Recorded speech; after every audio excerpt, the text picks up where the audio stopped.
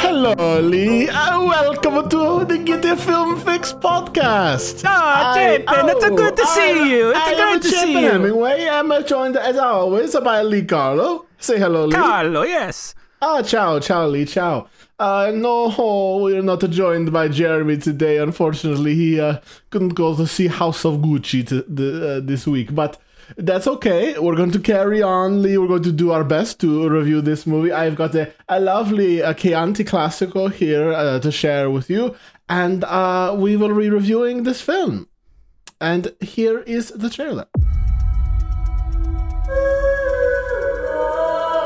It was a name that sounded so sweet, so seductive. Synonymous with worth, style, power. But that name was a curse too.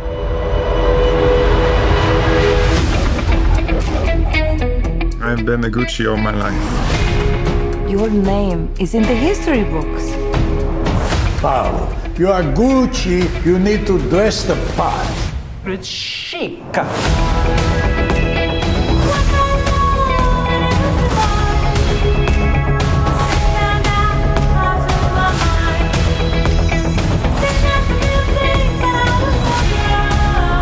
Gucci needs new blood. It's time to take out the trash. They're my family. So am I. You picked a real firecracker. She's a handful. Bravo. So, Lee, Yeah, no, I like how you've deepened your voice now. this week we saw House of Gucci, and you brought up the other day that you had listened to the Ringer podcast, The Big Picture, before you saw King Richard. So I'm wondering. It was after, but yes. Oh, it was. Yeah. You listened to it before the podcast, because I noticed Yes, you had a yep. lot of notes that were similar to what we heard. I did the same for this film, just because I was excited. I knew they were excited to see it. So I would say that I was sort of prepped for the style of this film. And I think I kind of went in with their appreciation for the movie. They liked it a lot, the two of them, Amanda Dobbins and Sean Fennessy. Critics, as you mentioned, that we both like and revere. So I'm wondering, Lee, for you generally, does a little prep help a movie like this? Like, does knowing kind of what to expect or how to appreciate it, like much like, you telling me to sort of look at the legs of this wine or look at the color or the nose. I'm pretty sick right now, so I can't smell that much. But sometimes it helps to have a little guide with you. It does a little bit. Now, I listened to that podcast today after I saw the movie. So I had formed my own opinions before hearing theirs. But in regards to your question, and to use your wine analogy, I've often suggested that, a certain amount of information can be detrimental. If I tell you that wine you're drinking is a $100 bottle, you're going to expect the quality of a $100 bottle. If I tell you it's a $10 bottle, it's going to change your expectations. It's going to change your impression of that wine. You may like it better, you may like it less, regardless, on either end of that spectrum. Knowing what these particular critics said about this movie and you having that information going in makes me very curious about your thoughts on this movie. I think expectations, wherever they come from, can have dueling impacts, right? Like it can prepare you for, it can put you in a place to, see the movie as it's intended, perhaps.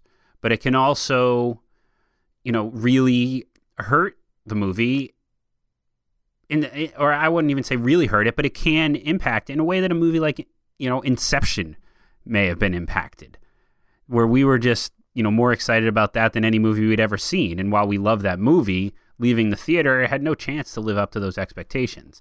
So I don't really know exactly how to answer your question without revealing my thoughts on the movie. Okay. I guess if I were going into this movie, having not seen the trailer or anything, expecting this to be like an Academy Award contender, a serious drama, I'd probably leave pretty disappointed. I mean, this movie is pretty over the top. It's, I don't know. I mean, sometimes it can be useful to know what to look for and know what to appreciate about it. And, that's why I asked. I think it was helpful for me to enjoy this movie more than I may have would have. And I'm not saying that I enjoyed it or I didn't enjoy it. I'm saying I think I enjoyed it more because I had the perspective of our colleagues over at the Big Picture. Our colleagues, yeah. So they pointed out that this movie is a bit satirical and self-aware and maybe even borders on camp at times. Mm-hmm. I didn't get that impression entirely while I was watching this movie. It's certainly over the top. I mean, the accents right from the beginning are very exaggerated. The acting is really hammed up. Now, you can take that one of two ways, as they talk about on that podcast as well. You can appreciate that for what they're trying to do and perhaps a satirizing something here. I didn't, because I'm not entirely sure what they were satirizing. To me, it was, for a large part of this movie, very distracting. Now, in the case of some of the performances, I was able to look past that and maybe get used to it.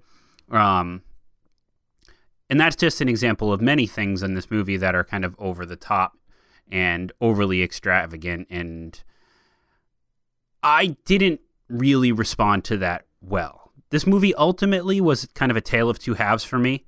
We'll kind of dig into that a little bit more, but just kind of in response to what the impression you had going in from listening to that podcast, I didn't have that experience. And it actually made me mad listening to that pod because similar to like what I said with King Richard, like I find that they have a tendency to be apologetic and forgive things that are problems by calling them intentional.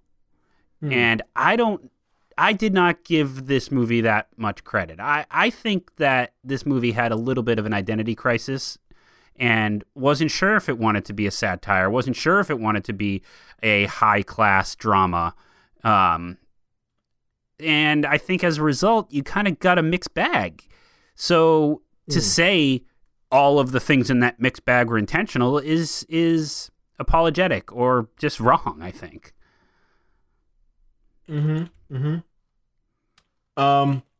What I would say to that is, it's interesting when you were saying that, my mind went to, so this is the second movie Ridley Scott has made this year. And they filmed, this is one of those Clint Eastwood type jobs. They started filming this in February and got it out really quickly during the pandemic. Which is way more impressive than Cry Macho.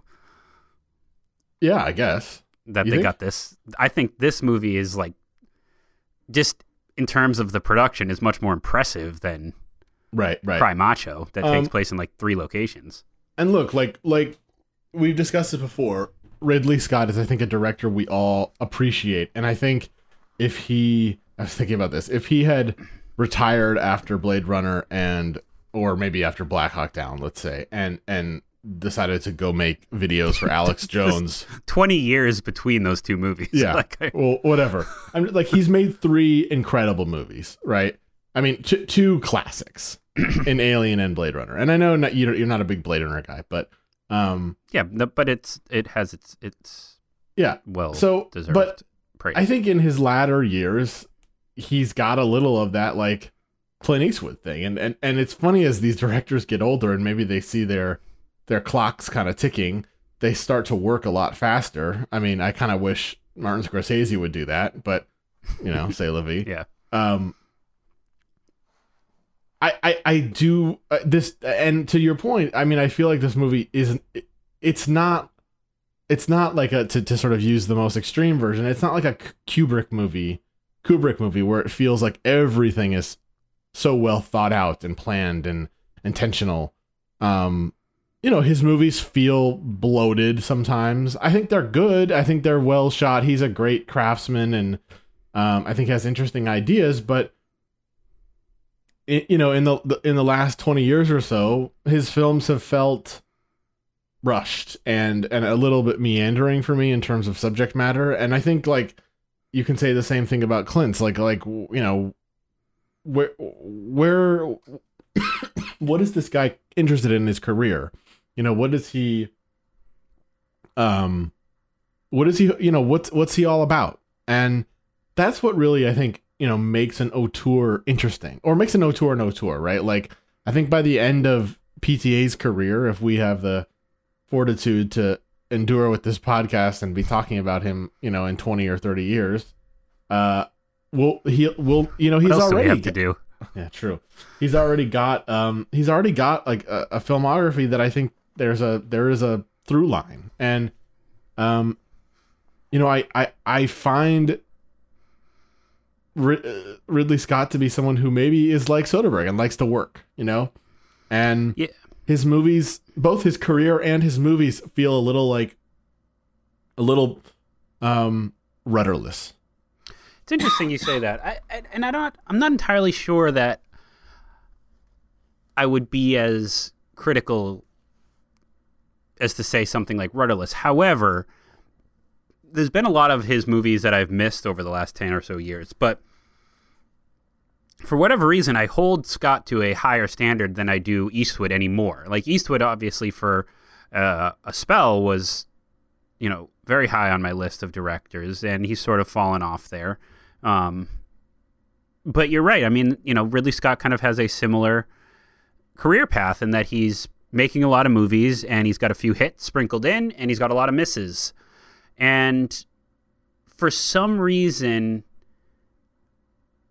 I get more excited about a Ridley Scott movie now than I do a Clint Eastwood movie. I think in part it's that, like, I don't know, like, to me it seemed like he hit his peak in the early 2000s. Now, you could argue he hit his peak with, like, Alien and Blade Runner, but, he hit this peak, at least in my lifetime, with these movies, Gladiator, which, we've discussed, and Black Hawk Down, which I love, and then it was kind of a splattering after that. Like, there were different types of movies. As I was learning about movies, I was like, okay, Ridley Scott's the guy that does these big war epics, and then you get movies like A Good Year, Matchstick Men, things like that, and it's just like, okay, well, maybe he's going to keep working, but he'll kind of fade out. But he hasn't, and he's continued to make movies with big movie stars and, high production value that get me interested. So with a movie like The Last Duel, which we haven't seen yet, and then again with House of Gucci, like, I'm looking at him and saying, okay, Ridley Scott is a visionary director. If he gets his hands on good material, he's going to make a good movie. And House of Gucci seemed like really great material to me. I think just the family saga, the Godfather-esqueness of this movie was appealing. And I thought, while Ridley Scott seemed like maybe not the first director I'd pegged to make this movie, I was excited that he was doing it. So there's something a little bit bigger and more exciting about what Ridley Scott is doing now than what Eastwood is doing. Everything Eastwood is doing now, for the most part, just seems very small and personal, and like, you can kind of see why he's choosing those, because he can get them done fast. But Ridley Scott did The Last Duel and House of Gucci, two arguably pretty expensive movies, big budget movies with lots of locations in the same year. That's a totally different story. So I hold Ridley Scott, my point in all this is that I hold Ridley Scott to a kind of a high standard, maybe higher than I should at this point in his career. So I have to be honest, House of Gucci was probably one of my top 2 or 3 most anticipated movies of this year. Really? Licorice Pizza, of course. Don't Look Up, I'm excited about. And this, I think, was way up there. And if we want to get into it, like I said, it was kind of a tale of two halves. I thought the first half of this movie was painfully boring. And I was like, oh my God. And now I knew this had a 59 on Metacritic. That was kind of all I knew. I didn't read any reviews. I'd seen the trailer, but I'm watching this first half and I'm like, oh my God, what is this movie about? Like, we are getting introduced to all these characters that are seemingly having really no role in the story. You know, of course we have Lady Gaga playing Patrizia Reggiani, and we kind of see the movie through her perspective. She marries Adam Driver's Maurizio Gucci, who is the son of Rodolfo Gucci, Jeremy Irons, and the nephew of Aldo Gucci, played by Al Pacino. And those two are the primary shareholders of the Gucci empire. He also has a cousin, Al Pacino's son, played by Jared Leto, Paolo Gucci. Those are kind of your 5 key characters in this movie. Anyway, Lady Gaga's character comes from, you know, smaller means. She marries into this very rich, prominent family. And there's some glimpses that she, you know, is seduced by the luxury and the power and the status and the money. But for the most part, it's just, I don't want to say it was dragging, but it was boring.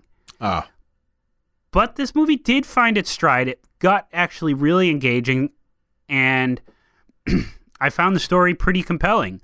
And I liked the second half of this movie. I'm still a little torn on how I feel about it overall. The problems are separate from that, though. I can forgive a boring first half if it's essentially setting up a very compelling final act. Like I said, I thought this movie had an identity crisis, was a little directionless. Scott, as a director, wasn't sure what he wanted to do stylistically all the time. And I'm sorry, but these performances were tough to get behind. Even the ones that I thought ultimately were good. I think Lady Gaga ultimately was good. I think Driver was good. I think Pacino was good. But God, these accents were distracting.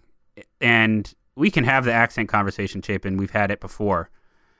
But that I think was a problem with this movie. And to go back to what you opened with, Fennessy and Dobbins and Chris Ryan on that podcast, saying it was intentional and it's supposed to be satire and campy, and it's, you know, Jared Leto sounding like Luigi from the Mario Brothers is all the point. Sounds like bullshit to me. It was distracting. Yeah, I mean, we've said it a bunch of times. It's like, why do I mean, it doesn't make any sense that these people are speaking. Of all the ways to do it, how did we land in this world where people are speaking the language, English as a language, but in Italian accents? Like, how is that realistic at all? It's sort of, you know, it especially since evidently The Last Duel, they don't do that. They just speak English with no accents. So that's strange to me that they made that decision to have these accents and then to have them be so over the top. Pausing at 17 minutes and 30 seconds. I tried to keep talking while you were gone. I agree with you. Yeah, I don't want to spend too much time on the accents. No, I don't either. I think the you know, part of me wanted to chalk it up to the fun of the movie. You know, like, okay, this is just okay, and that's the part that I didn't, and I think that came from the impression you were prepared for. Mm-hmm. And I was not prepared for that, and I didn't find that fun. I found it distracting. Right. Okay. Let's move on from that. Yeah, I agree with you about the performances. I mean, look, like, I think trying to find a middle ground here, I find that argument annoying too. Like, oh, you know, that's all part of the point, right? Like, you know, we're going to make this $75 million movie with all these actors and take all this time during COVID to make a movie that, you know, is not taken seriously because it's meant as a what? Like, you know, you've got to be clear about what you're trying to be if you're not trying to be a traditional drama or tell the story of this real family. I mean, if that's what Scott is doing, great. But then why choose this style? Why? Exactly. That's my question. Why make this movie like that? This is like, I've started reading House of Gucci, the book that's written by Sarah Gay Forden, after I watched this, because similar to something that you said with King Richard last week, is I'm not sure we saw the most interesting part. Or I'm not sure that, this movie kind of spans the whole thing, but I'm not sure that the screen time was spent on the most important parts. Without spoiling anything, I would have liked to have seen kind of the 2 years in the aftermath that is just referenced in kind of the end credits. And I think there's a ton of fascinating things about this story, just the Gucci empire in particular. The fact that it's this family-run business that is no longer owned and operated by anybody in the Gucci family.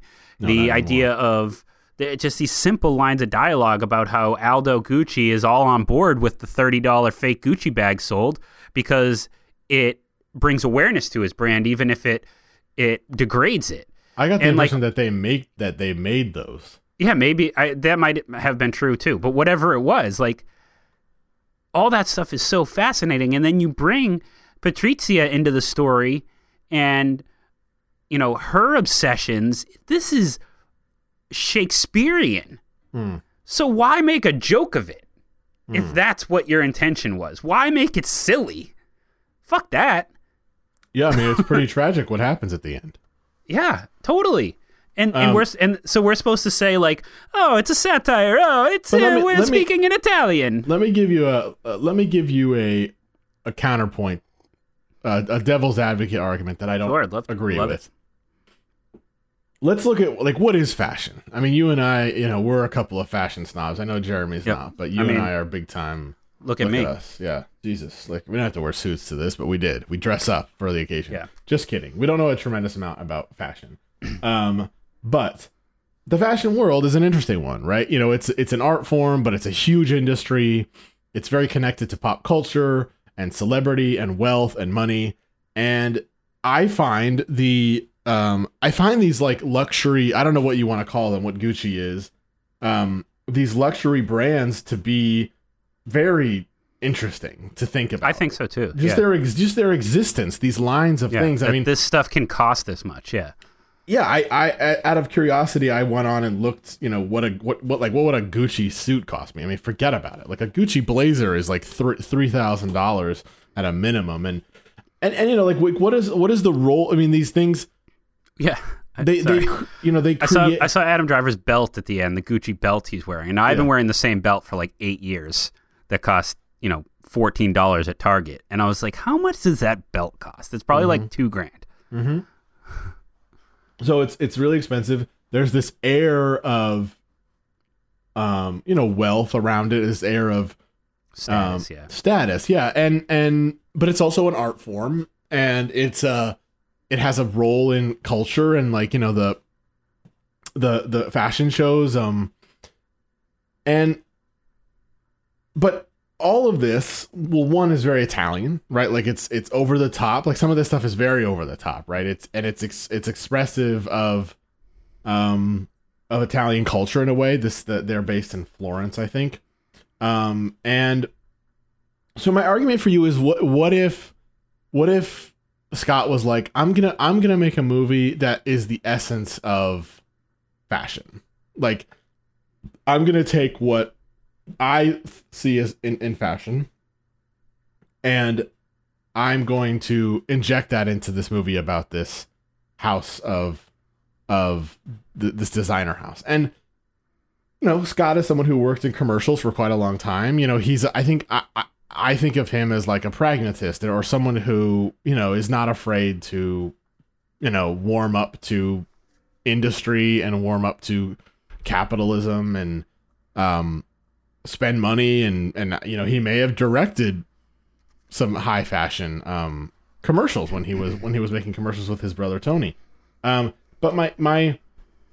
so I'm wondering, does that resonate with you at all? Like, okay, this is just like the same way that a runway show of Gucci is like, oh my God, that's so beautiful, but so over the top, and there's all this ridiculous behavior going on. These models, and Jared Leto shows up in a crushed baby blue velvet blazer to the premiere, and Lady Gaga's wearing some crazy dress. I mean, like, these things are ridiculous, but they have a place in culture in this weird way.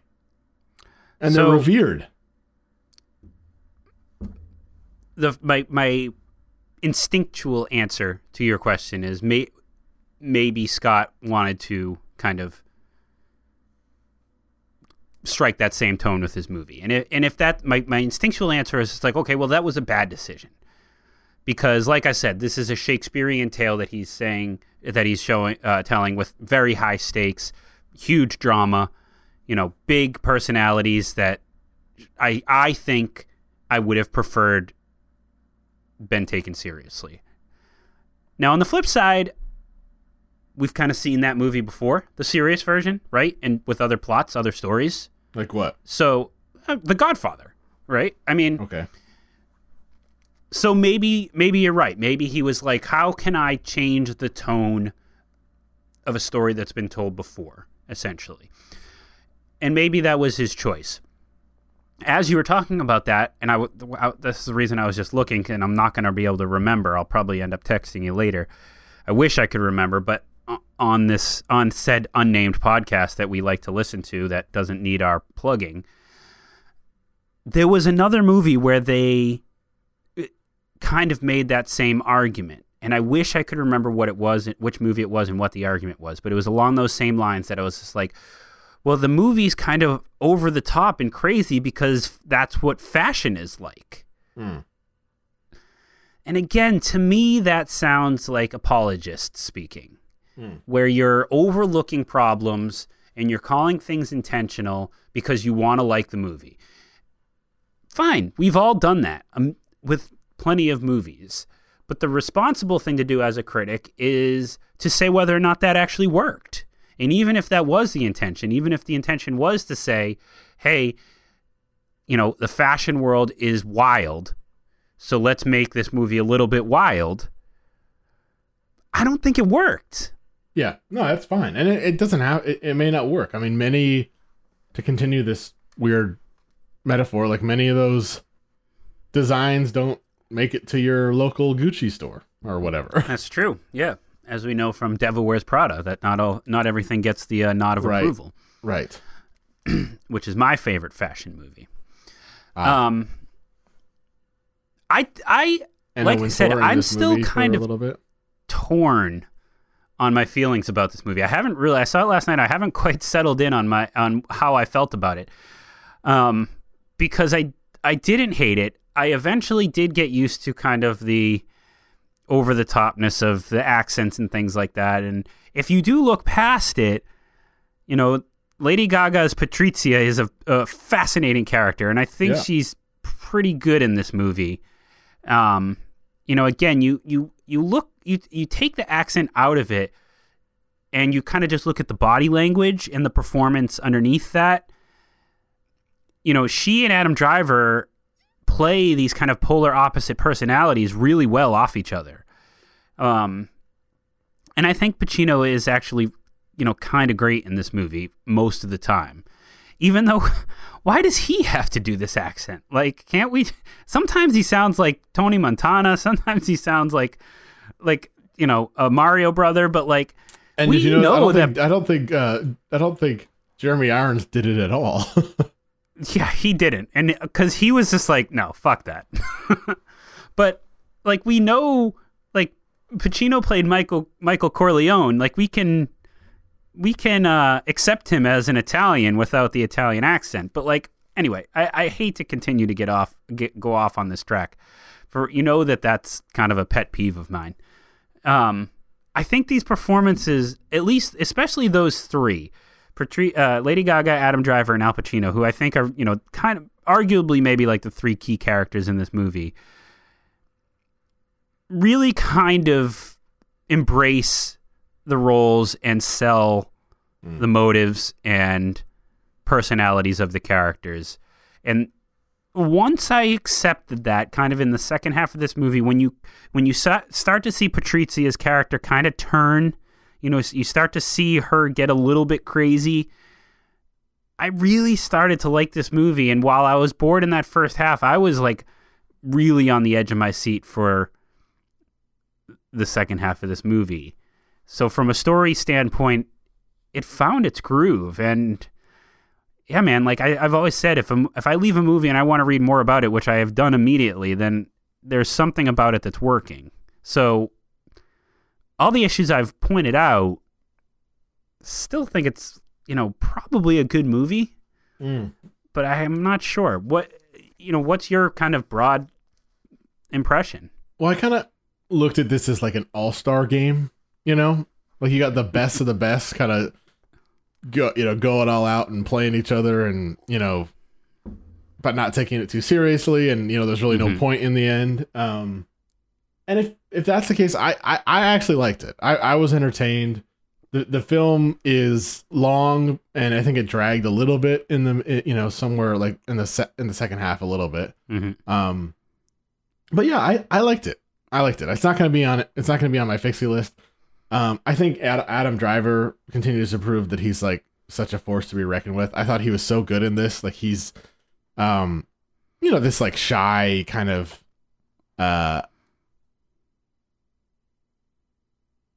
person at the beginning who's a little, wants to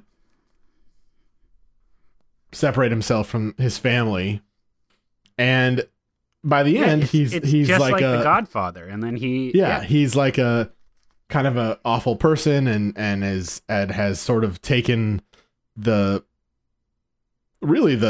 style, the sort of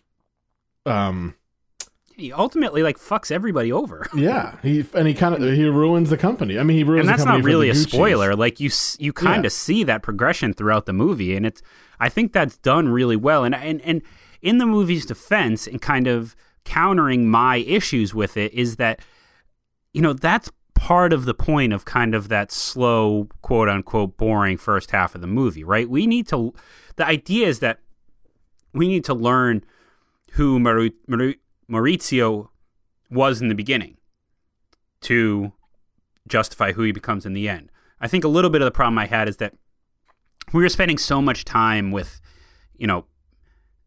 other characters and like relationships that I didn't think were as important. The relationship between him and his father, played by Jeremy Irons, I felt like we could have just done without, right? Like now it's hard to make this family drama without including all the family members, but ultimately, Maurizio and Rodolfo's relationship that falls apart and is then mended, and it just seemed like unnecessary screen time. And we spend all this time with, Al Pacino, and we are very obviously saving our Jared Leto conversation for its own segment here, but but like I just felt like there was all these introductions of characters that weren't as important as Patrizia and Maurizio.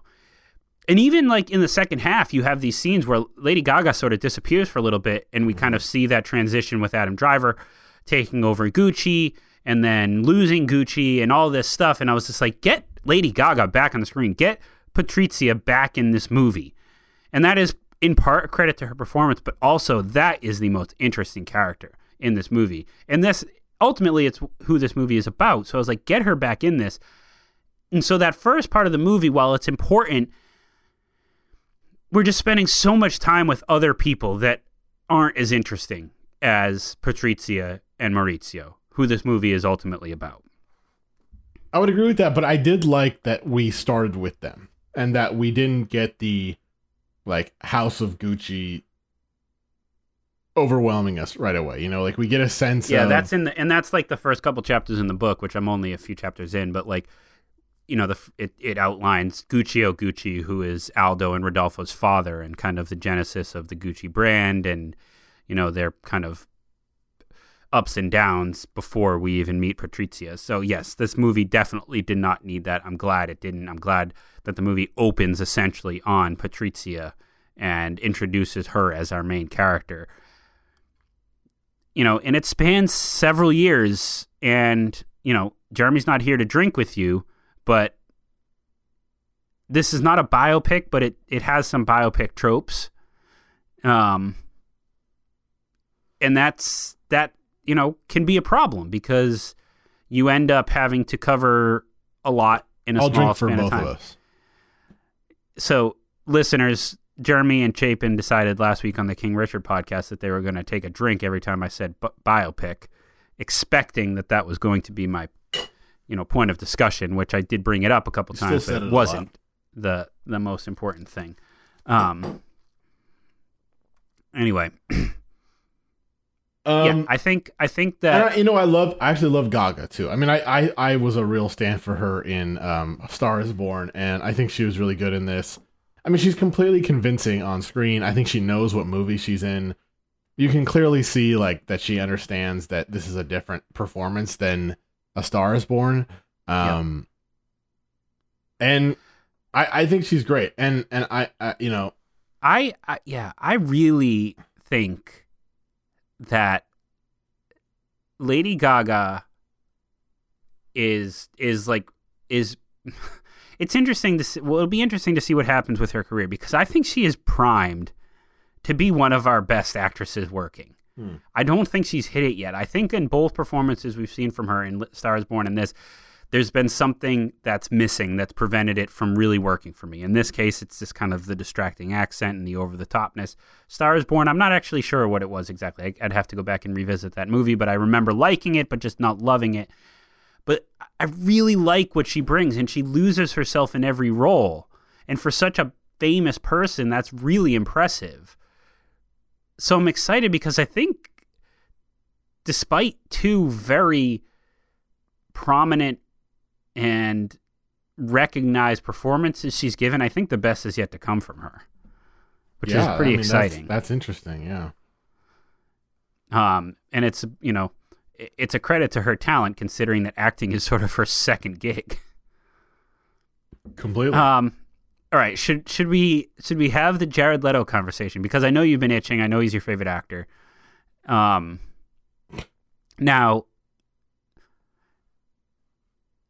the podcast that you referenced was as forgiving of his performance as everything else in this movie, and they loved it. And Chris Ryan even went so far as to say it's one of the best performances he's ever seen.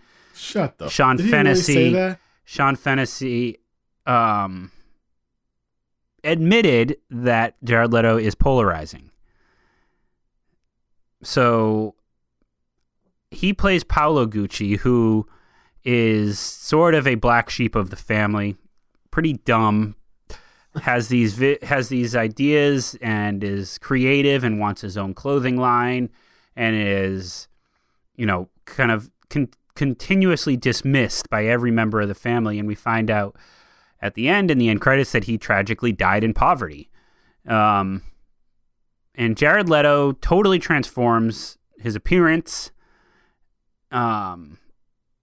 like no one else does in this movie, even though Adam Driver wears big glasses and Lady Gaga looks different than she usually does. Nobody changes their appearance like Jared Leto does, to the point where you wonder why somebody else didn't play this role. But Jared Leto always changes his appearance. It's sort of his thing. He's like a, Christian Bale minus. But Chapin, you despise him as an actor. You really don't like him. You've never really liked him. I think he was good in Requiem for a Dream, but other than that, I agree with you. I don't think he's a particularly good actor, and I find a little bit of what he does annoying. What did you think of him in this movie? Well, it's so over the top. I mean, this the way he talks is just, Chapin, this is a safe space. Yeah. You can be as blunt as you like. I honestly didn't mind it as much as I thought it was. I was going to. I thought it worked for the movie, and I kind of looked forward to him coming on and being super over the top. And does it? Like I said, I'm not. I don't know. I mean, I don't know what to say. I'm not. I'm proud of you. I'm proud of you for being unbiased, because this is a great performance for someone who hates Jared Leto to hate. Mm-hmm. And you were primed. This was on the tee for you to be like, fuck Jared Leto, grand slam. Mm-hmm. I hated this performance. I thought in a movie that, intentional or otherwise, was over the top, he was in a different movie. That's he true. managed. Yeah. He managed to change the tone of a movie that was already a little directionless with its tone. Like, I didn't think he was funny. I thought even if it was accurate in like kind of his stupidity, I don't think it is. I mean, even if his stupidity is accurate, you can't sell that to an audience. Like, you have to ground it in something, and his character is so ungrounded. And I just think an actor like Jared Leto playing this part really hurts the character's credibility. And what I mean by that is we have to look at Paolo Gucci through several different lenses as we watch this movie. We have to embrace the idea that this is the black sheep of the family, that he's kind of stupid. Nobody really wants him to do any of his designs. Nobody thinks that he's creative and smart. You know, he's the Fredo of the family, for lack of a better comparison again, right? So we have to embrace that idea, which we could do if you have a John Cazale-esque actor appearing in that role. But instead, we have Jared Leto totally transforming his appearance into something ridiculous looking to play this character. This isn't The Godfather. The Godfather is a movie that spends a lot of time in, trying to, striving for verisimilitude, striving for realism. I hate using that term, but I just don't have a better one at the moment. But like subtle performances, realistic performances that are evocative. And this movie isn't interested in that. Everybody in this movie, including, Adam Driver, is going ham on all these roles and chewing the scenery like you wouldn't believe. And but that's Leto not my is point. just doing that tenfold, which is I don't know what he's doing in this movie. He's also doing it in disguise, which adds this whole other element that we're supposed to try to wrap our heads around. That he's trying to bring realism to this character by looking like him, even though Jared Leto looks nothing like him. So we have to wrap our heads around, this is Adam Driver disguised as somebody else, hamming it up and playing this over-the-top character. It's just too many steps for us to take as an audience. Instead of what we say, we're like, Al Pacino hamming it up, Adam Driver hamming it up, Lady Gaga hamming it up. Fine. I don't love that, but I can accept that. Whereas in this case, why transform an actor into this character for us to then accept a exaggerated version of the character? It's like asking us to take these multiple steps before we can accept what is happening in the movie. And I hope this makes sense, because I don't have an actor off the top of my head. Jeremy, maybe you brought it up, and I don't think he would have been right for the role, but you said Paul Giamatti is annoyed because Jared Leto keeps taking his roles.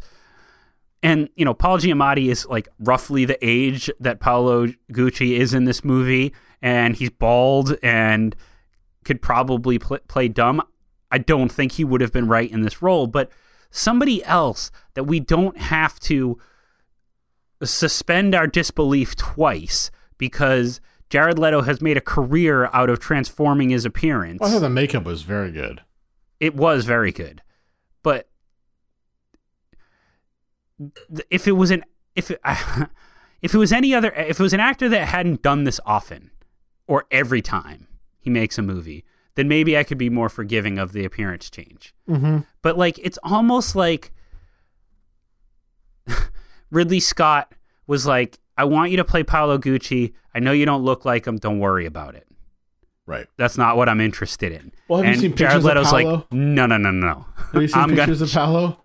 He's not that. He doesn't look like the way they made him look. He looks like a normal guy.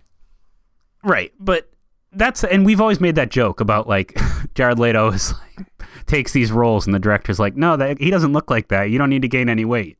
And he's just like, well, I'm going to gain 60 pounds. Yeah, and I was trying to get, into character for for my intro, and I was trying to get his accent down, and like evidently he like wanted to come to set as Paolo and wanted to be known. Like, this isn't a realistic, like, method performance. This is the guy chewing on the scenery and having fun in makeup. This is like Jared Leto.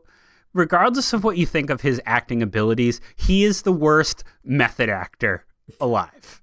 Like, he thinks he's being method and is just following like the checklist of what you're supposed to do when you're method. But yeah, I just found his performance to just be obnoxious and annoying, and I wanted him off the screen, where I think the intention was the opposite. I think they were like, oh, like he's chewing the scenery, but it's funny and it's adding like a levity to this movie. Like, we need him on screen more. And I really hated it. I really thought it was just in a different movie. Yeah. And knowing his reputation, like, that made it worse. I wish Jeremy was here because I feel like he could be a tiebreaker. And I'm not like against you. I'm just like, I appreciated this for what it was, I guess. Yeah, see, I'm annoyed that you were poisoned before you watched the movie by that take, because I can understand where if you heard, the idea that this is like an intentionally over the top, satirical, self-aware movie, that you'd go into it and embrace that idea. I guess I think that even if that is intentional, I think that failed. I think that didn't work, and I think that was my biggest problem with this movie. And that might be the case. And I don't know that I don't know that I disagree with you, but like, think about The Departed, right? The Departed is a movie that is it really interested in like what it's like to be undercover and all that. Maybe it is, but it's really about that movie is really about like these titans of acting. Kind of doing Boston. I mean, it's actually quite similar, right? The Boston accent, the kind of chewing the scenery, and it's just great to watch for that reason. But you know what that movie does that this one doesn't? I think is it strikes a consistent tone. It does. It's got an auteur at the helm, which I don't know that Ridley Scott is. Oh man, I don't think he is. I don't think he really? is. I don't think he is. I think this movie, you just made the point for me. I mean, The Departed has that Goodfellas wit to it. It's got that bite. And yeah, Ridley Scott's movies are too different. That sense of irreverence and irony that Scorsese brings to things. And it's, what does Scott bring to this? Yeah, that's a good point. I mean, I think he's in auteur when he's So, yeah, that's a really good point. I think he's in auteur when he's working within a certain genre. You got to tell me how this connects back to Black Hawk Down. You got to tell me how this connects to Alien. You got to tell me how. You're right. You're totally right. But and that's a little bit what's interesting about his movies, because like I could tell you how this connects back to a movie like American Gangster or All the Money in the World or something like that. So like he works within these different genres and different storylines and plots. And there's one clearly where he is, I think, in auteur. And I think that is in, I don't know, can we connect Alien, Blade Runner, Gladiator, Black Hawk Down? Can he be in auteur with those four movies? Are those similar enough? They're like very visionary and storyboarded and like. Yeah, maybe. You know what I mean? I just got to be honest with you. Like when we reviewed Gladiator, I was very disappointed by it. I mean, Gladiator's terrible. The Gladiator's not that good. I shouldn't say it's terrible. It's not that good. I'm just including it because it's one of his most famous movies. But you make a very good point, because that's why I was I mentioned this kind of at the top. Like, it was strange to me after, I'm in high school, I see Gladiator. Of course, I love it at the time. I see Black Hawk Down the next year. I love it at the time. Still love that. And then he does movies like, I want to take a look at his filmography just kind of to get the order right. But he does. I remember seeing Matchstick Men in the theater and being like, this is the same director as those other two movies. Yeah, that came after Black Hawk Down. And then he did Kingdom of Heaven, and it was like, okay, back to his wheelhouse, his forte. I've never seen the director's cut of Kingdom of Heaven. Have you? I hear it's very good. I didn't like Kingdom of Heaven. No, I've been trying to figure out a way to see it. And then he does A Good Year, right? Which I like. American Gangster, which we saw at the Grove. Yeah, and fight broke out. Fight broke out. But God, I love that movie. Yeah, I don't love that. I don't love that movie. Maybe I need to see it again. Body of Lies. Robin Hood, again, back to, like, he jumps around in genres, right? He has A Good Year, but American Gangster, Body of Lies. I mean, A Good Year maybe is a little different, but like these, like, modern day crime movies. And then he has Robin Hood, historical sword and sandal piece. But awful. I didn't see it. I'd love for you to watch that. The Counselor, All the Money in the World, House of Gucci, and then of course this year you have Last Duel. Like, so he just kind of has these like separate genres where I think maybe he's an auteur in each one in a way. I had a dream of us doing The Last Duel and this movie at the same time, and I knew it would never happen. Annoying. I knew it would never happen. I thought that The Last Duel was on Disney Plus December 1st today, but that's actually only in the UK. Ugh. So it's actually still not available for free, but it is available on premium VOD to buy. So we could watch it for $20. Anyway, I think you make an interesting point about Ridley Scott. He's obviously a very prolific director. He's made a lot of different types of movies, dating all the way back. I mean, this is not a new development. He did Thelma and Louise in 1991.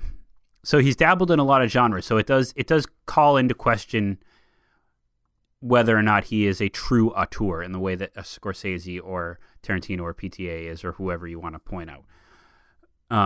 I think he is in many ways, because I look at him as a visionary, someone who has the image of the movie in his head when he makes it, start to finish.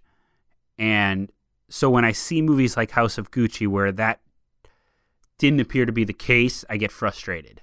And I'm very curious to see The Last Duel, to see if, his making movies, two at a time is impacting, the quality. I don't know if that's the problem with this movie. I just think it had tonal issues. It had, direction issues. Like, I didn't love the way he used music in this movie. There's like random scenes where he decides to like just fade into black and white for no reason. Why? I didn't understand that. Yeah. And, then there's these scenes that are like slowly paced and dialogue driven. Then there's these like nightclub scenes that are like, angles all over, overheads, low angles, close ups. And I'm like, what's your vision here? Yeah. Ridley Scott. And that's what I said earlier. Yeah. So look, like I take all that stuff into account, and that's why I get mad at when I hear critics I respect gush over a movie and just say everything was intentional.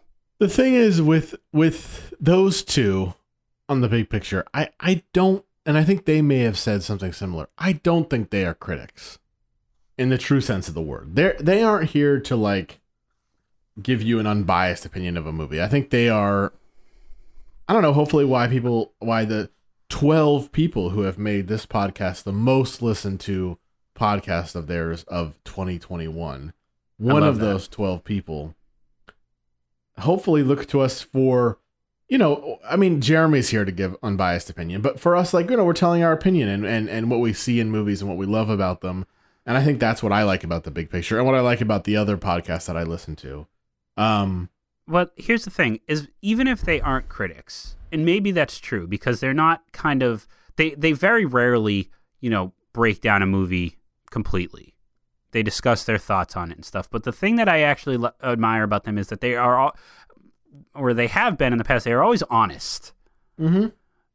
And with King Richard and House of Gucci, I'm like, guys, do you really believe this? Especially King Richard. But so I didn't finish the King Richard podcast, but my impression of that was that they liked it and they were nice about it I don't think it's going to make any of those guys' top lists of the year.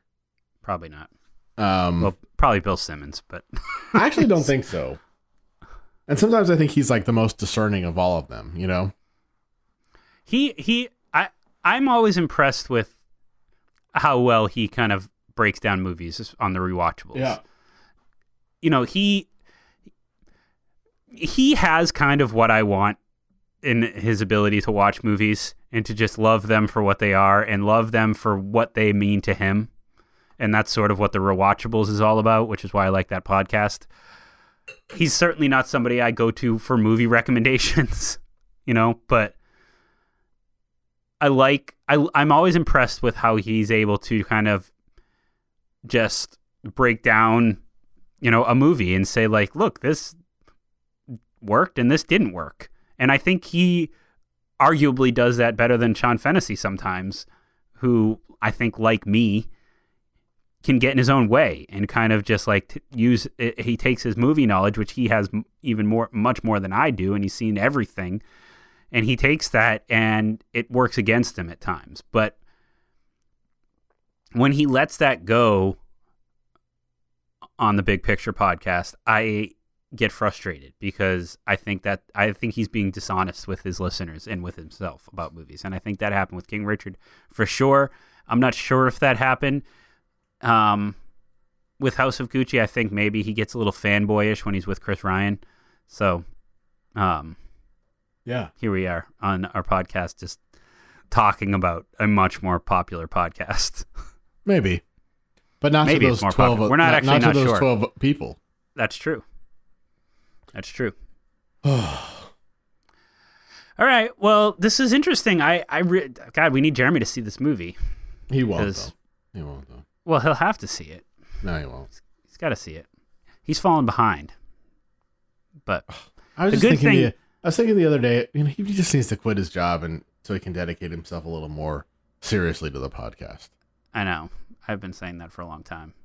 The good thing is that things are available streaming very quickly after they're out of theaters, even if you have to buy them and pay a little extra. I think we'll have the opportunity to see everything we need to see before February 25th in Las Vegas. Oh, it's when I meant to buy my ticket yesterday.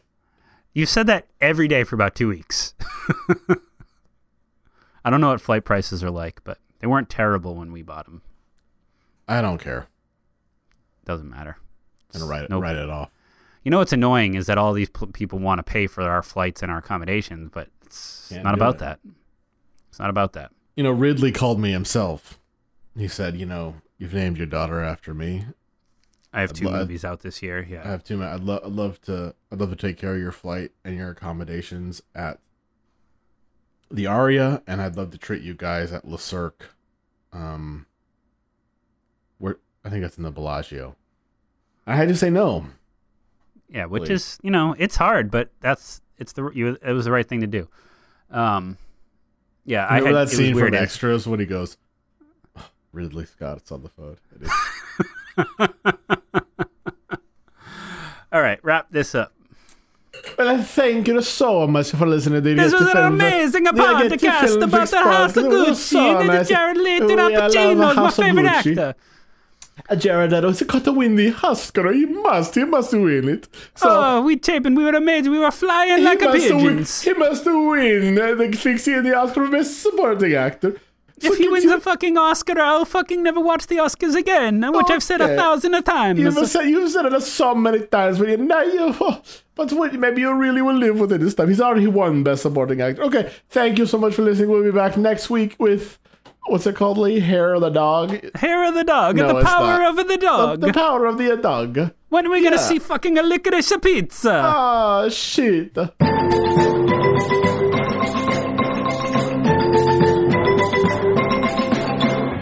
I'm staying.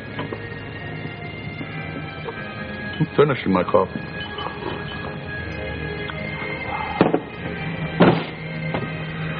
Enjoying my coffee.